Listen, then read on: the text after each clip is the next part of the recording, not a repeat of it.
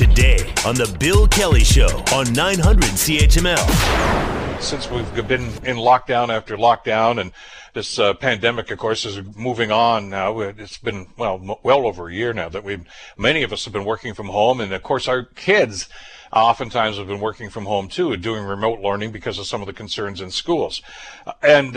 Well, it's impacting eyesight, and I don't know that anybody ever thought about that, but, you know, it's going to have some long-term consequences, especially for young people. Joining us to talk about this is Debbie Jones. Debbie is a clinical professor at the School of Optometry and Vision Science and a clinical scientist with the Center for Ocular Research and Education at the University of Waterloo. Professor, thank you so much for the time. Good to have you with us today.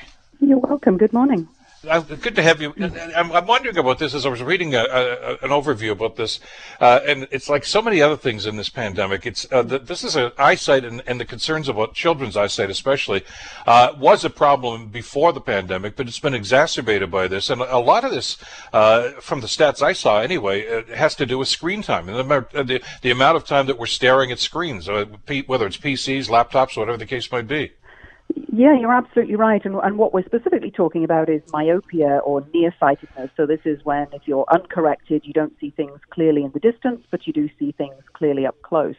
And we've been seeing an increase in myopia for the last few decades.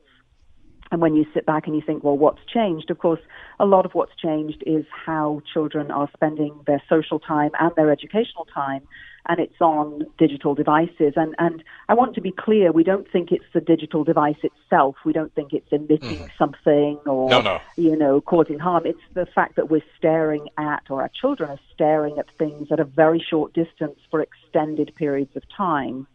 And that is associated with less time outside as well. And we know that spending time outside actually has a preventative effect for the onset of myopia. So children who are outside more tend to get less myopia, or if they do get it, it starts later on. So it's a combination of things: more time inside on screens, less time outside, and here we are seeing more and more evidence of myopia in our younger children. And by the way, I guess the add-on there is if you're going to spend time outside or have your children spend more time outside, don't take the laptop with you. Don't take it. I mean, exactly. It kind of defeats the whole purpose there, doesn't it? For sure, yes. But what is it exactly? Is it the fact that we're concentrating that much harder for such long periods of time on a bright object like this, like a computer screen? Yeah, we're not 100% certain why, but we do think it's the fixed focus at that short range for extended periods of time. I don't think it matters whether it's a bright object or not.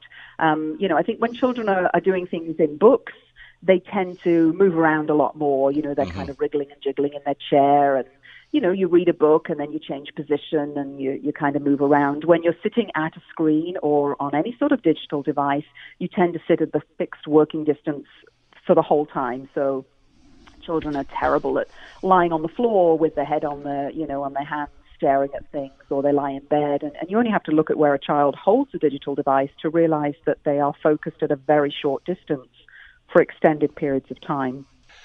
When we're in a situation like this, why myopia? That's interesting. As you mentioned at the beginning of the conversation, vision is blurry, for distance, but it's focused. Is it because we're focused on something that is so close to our face? We have to assume that that's right, that the brain is getting the message that, hang on a minute, you're spending the majority of your time fixed at this working distance, so let's change the focus, let's change the physical relationship of the focus of the eye to enable you to be in focus at this distance with the least amount of effort. So if you don't have a prescription at all, when you look into the far distance, your eyes are fully relaxed, and then as you bring things closer, the vision has to work. You have to do some focusing to bring that closer image into focus. So it seems to make sense that if you spend all of your time doing things at a short range, that the visual system would say, well, let's exert the least amount of effort possible. So let's make the eye focused at this point, and then we don't have to do any extra work. So that's kind of the very simplistic theory that we're coming up with, is that the brain is adapting to the short working distance. I mean, the brain is already doing so much work when it comes to our vision anyway, sorting things out and turning things upside right and all this sort of stuff. And to add this on, as I was reading this, I was akin to, like, when you go to the optometrist and they say, try this one or this one. And it's almost like the brain is saying, well, you don't need that long distance one because you're hardly ever using it, so let's just focus on this. Exactly. Yeah, exactly. We think that there's an element of that, which is why the outside time is important and why taking regular breaks is important, because you need to tell the visual system that it needs to be able to do all things and all things well. So you need to look in the far distance. And this is for our younger children. We don't worry about this. By the time you get into your adult years, your visual system is pretty fixed. But as a young child, it's very plastic and malleable, and the visual system can be interrupted, and the development of the visual system can be interrupted. So it's our young children we worry about more so than our mid to late teens and adults we don't worry about anywhere near as much with this particular thing. As we become adults, obviously, we have our own set of problems that we've created for ourselves, haven't we? Too much screen time and, interrupted sleep patterns and all sorts of other stuff like that. Something our kids can look forward to if they continue to do what they're doing, I suppose. But the element to this, though, is because parents might just say, well, what's the big deal? So they develop a little myopia, they can get glasses and everything's going to be fine. But especially at a young age, this can have a lifelong impact, can't it? It can. So the younger you start with a prescription, the more likelihood that you're going to have a high prescription later on. So prescription changes naturally until, if you're myopic, until you're around about 15, 16, 17, somewhere around there. So if you start at 6, you've got a lot of years for that prescription to progress. And higher prescriptions are at risk of developing devastating eye diseases later in life. So there's retinal degeneration that could leave you legally blind in your 70s or 80s as a result of having a very high prescription. So, what we do with our children now is going to have an impact right through their life. And also, if you have a high prescription, you may be not such a good candidate for laser eye surgery when you're in your 20s, if that's your choice. You certainly won't be able to see in the morning without your correction on, if you've got a high prescription. So yes, it's not just about your child needing glasses, it's about the long-term effects on their eye health. That's why we want to intervene, and that's why we need to make people aware. There's a whole laundry list here. I mean, you mentioned a couple of them here: retinal degeneration, retinal detachment, and I know some adults that are actually dealing with that right now. It's pretty serious stuff. Cataracts, glaucoma, which is something we don't even talk much about anymore. But and I know these happen in adults. It's not as if your 8-year-old is going to all of a sudden develop cataracts, but you're pretty much setting a scenario where they could develop, I guess, over a period of time. Exactly. Yes, you're setting themselves up for problems later in life by ignoring the issues now, or not dealing with them now. Is there any element to this that's hereditary? There is, actually. So the biggest impact on whether a child is going to be myopic or not is actually family history. So 2 parents who are myopic, the child doesn't stand much of a chance of avoiding it. But again, it's that later onset. If we can delay the onset, even if it's inevitable because of the genetic makeup of the child, then the prescription will be less high, will be lower as they get older.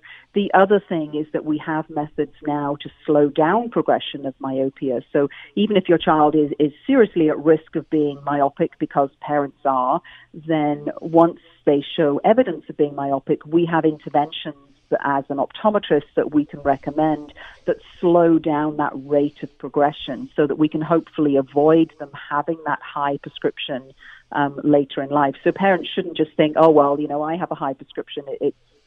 It's inevitable, because it really is not inevitable. Is that done through medication, or is there therapies that are employed? There are 3 main options, all of which can be discussed with your optometrist.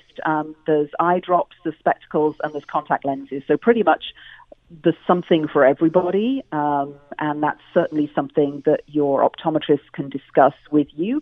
And again, no substitution for routine eye examinations. You have to take your children to the optometrist, and you have to check that the vision is good, the eyes are progressing normally.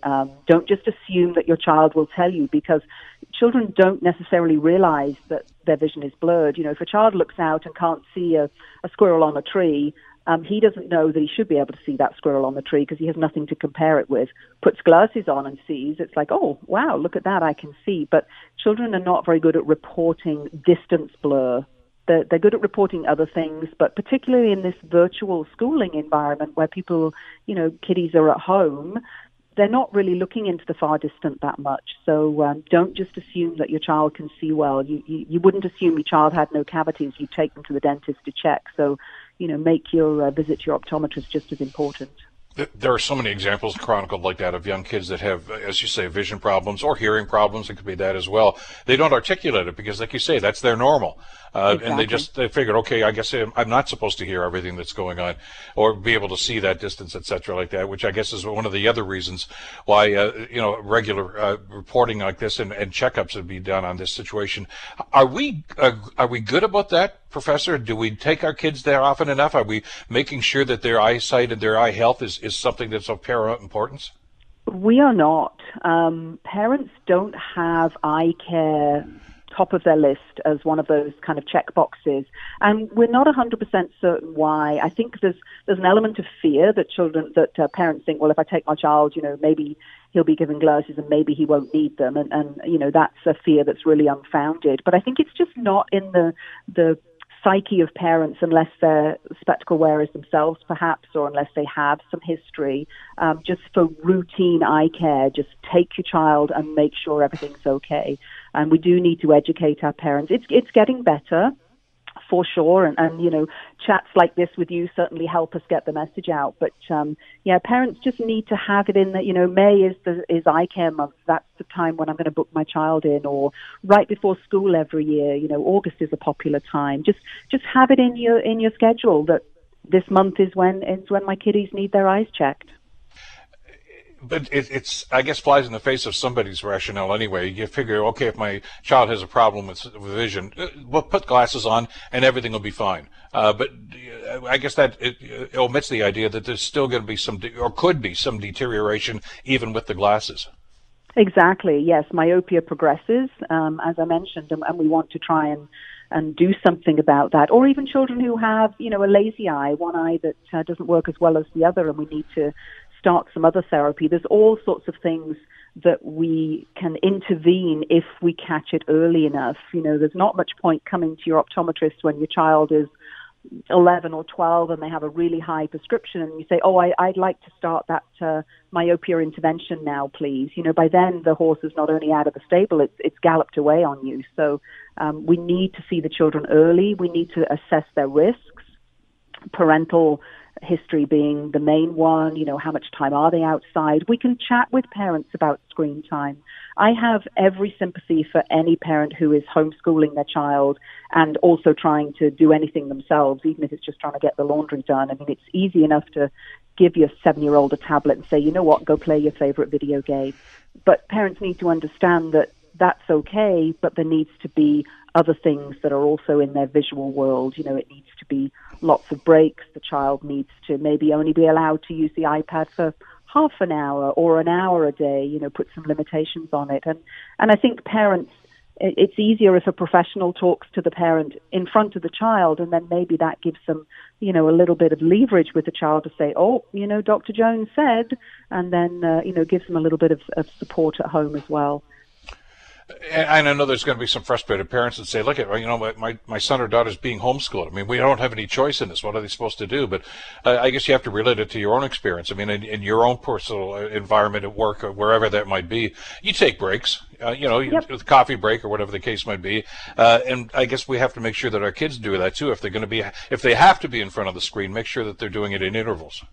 Exactly. And, if you think about a school day, and we recommend 60 to 90 minutes of outside time is what we're asking for children. If you think of a school day, if your child walks to school, then they have recess, they have lunch, they have another recess, they walk home. Maybe you need to introduce that into your day. Maybe you need to walk up and down the street twice before school starts in the morning. If you would typically walk your child to school, then maybe walk them halfway there and walk them home again. and then have a morning recess and they go outside, whether it's cold or not. You bundle them up and you put them, let them go outside and play or go for another walk. I mean, it's good for parents as well. It would be great to get away from your own desk and, have a stretch break. So try and make it perhaps a little bit more like a school day, and then you get that outside time built in automatically. Well, and it's merely a matter of common sense. I think I've told this story before to our listeners. Working from home, of course, as I have been for the last 14 months now. Right across the road, there's two young teachers and with a couple of preschoolers, maybe kindergarten, I don't know. Every day at 10:30, I can see them go out there and they play on the driveway for half an hour, and they need that fresh air. We tend to forget that a lot of the time, don't we? That kids need that break, but they also need that exposure to outside. Yep, exactly. It's good for everybody's mental health as well to step away from your workstation. You just have to build in some routine, and I think we're all struggling with work-life balance when your work is at home, because suddenly you're still sitting at your desk and it's 5 o'clock, 6 o'clock, 7 o'clock. But you just have to have some sort of routine. And maybe if your kids came home from school and they had snack time and then a little bit of TV time before dinner, do the same thing. But before snack, they have to have a little walk, or, as they would walk home from school or play outside for a while. Now, the weather's getting better, so hopefully it's easier. And not everybody has the luxury of a backyard, but, you can go for a walk. Even if you're in an apartment, you don't have your own backyard. You can bundle up, go for a walk. You'd be amazed how quickly the time goes, walk as if you were walking to school, and then just walk home again. Good for everybody. I read one of these. I guess this is a possible solution. The 20-20-20 rule. Are you familiar with that? Absolutely. So, it's a little bit of a kind of cliche, but what we say is every 20 minutes, look 20 feet away for 20 seconds. And if you have that in your head, and I think children are very good at doing short periods of time on screens because they don't have long attention spans. So I'm sure teachers are really breaking up their activities on the screen. So each time there's a break, instead of having your child maybe flick to something else on the screen, like a little game or something they want to play, or, some of the older children are on social media platforms, they're texting their friends, whatever they're doing, have them step away. Step away from your computer, step away from your screen. The other thing parents can do is put the screen in a position where there's an open environment around them. So rather than, up against a wall, whereas if they look away, they're just looking at a blank wall, have it facing a window maybe, or, maybe it's at the kitchen counter where they can just look out of the window. So position the child where there's a lot of varying distances that they can look at different periods of time. But yes, that 20-20-20 rule is a kind of little catchy one to remember. I'm so glad you had some time to talk to us about this today. I was really surprised when I saw this article and a concern. And we need to put it on the front burner so parents are aware of this and, also aware of the ramifications of it. Thank you so much for this, Professor. Really enjoyed the conversation today. You're welcome. It was my pleasure. You have a great day. You too. Professor Debbie Jones, talking about children's eye health. And, let's face it, keep an eye on that and screen time and getting outside. All stuff the parents pretty much know anyway, but you have to really be cognizant of it, I guess, because of some of these consequences that she talked about. The Bill Kelly Show, weekdays from 9 to noon on 900 CHML.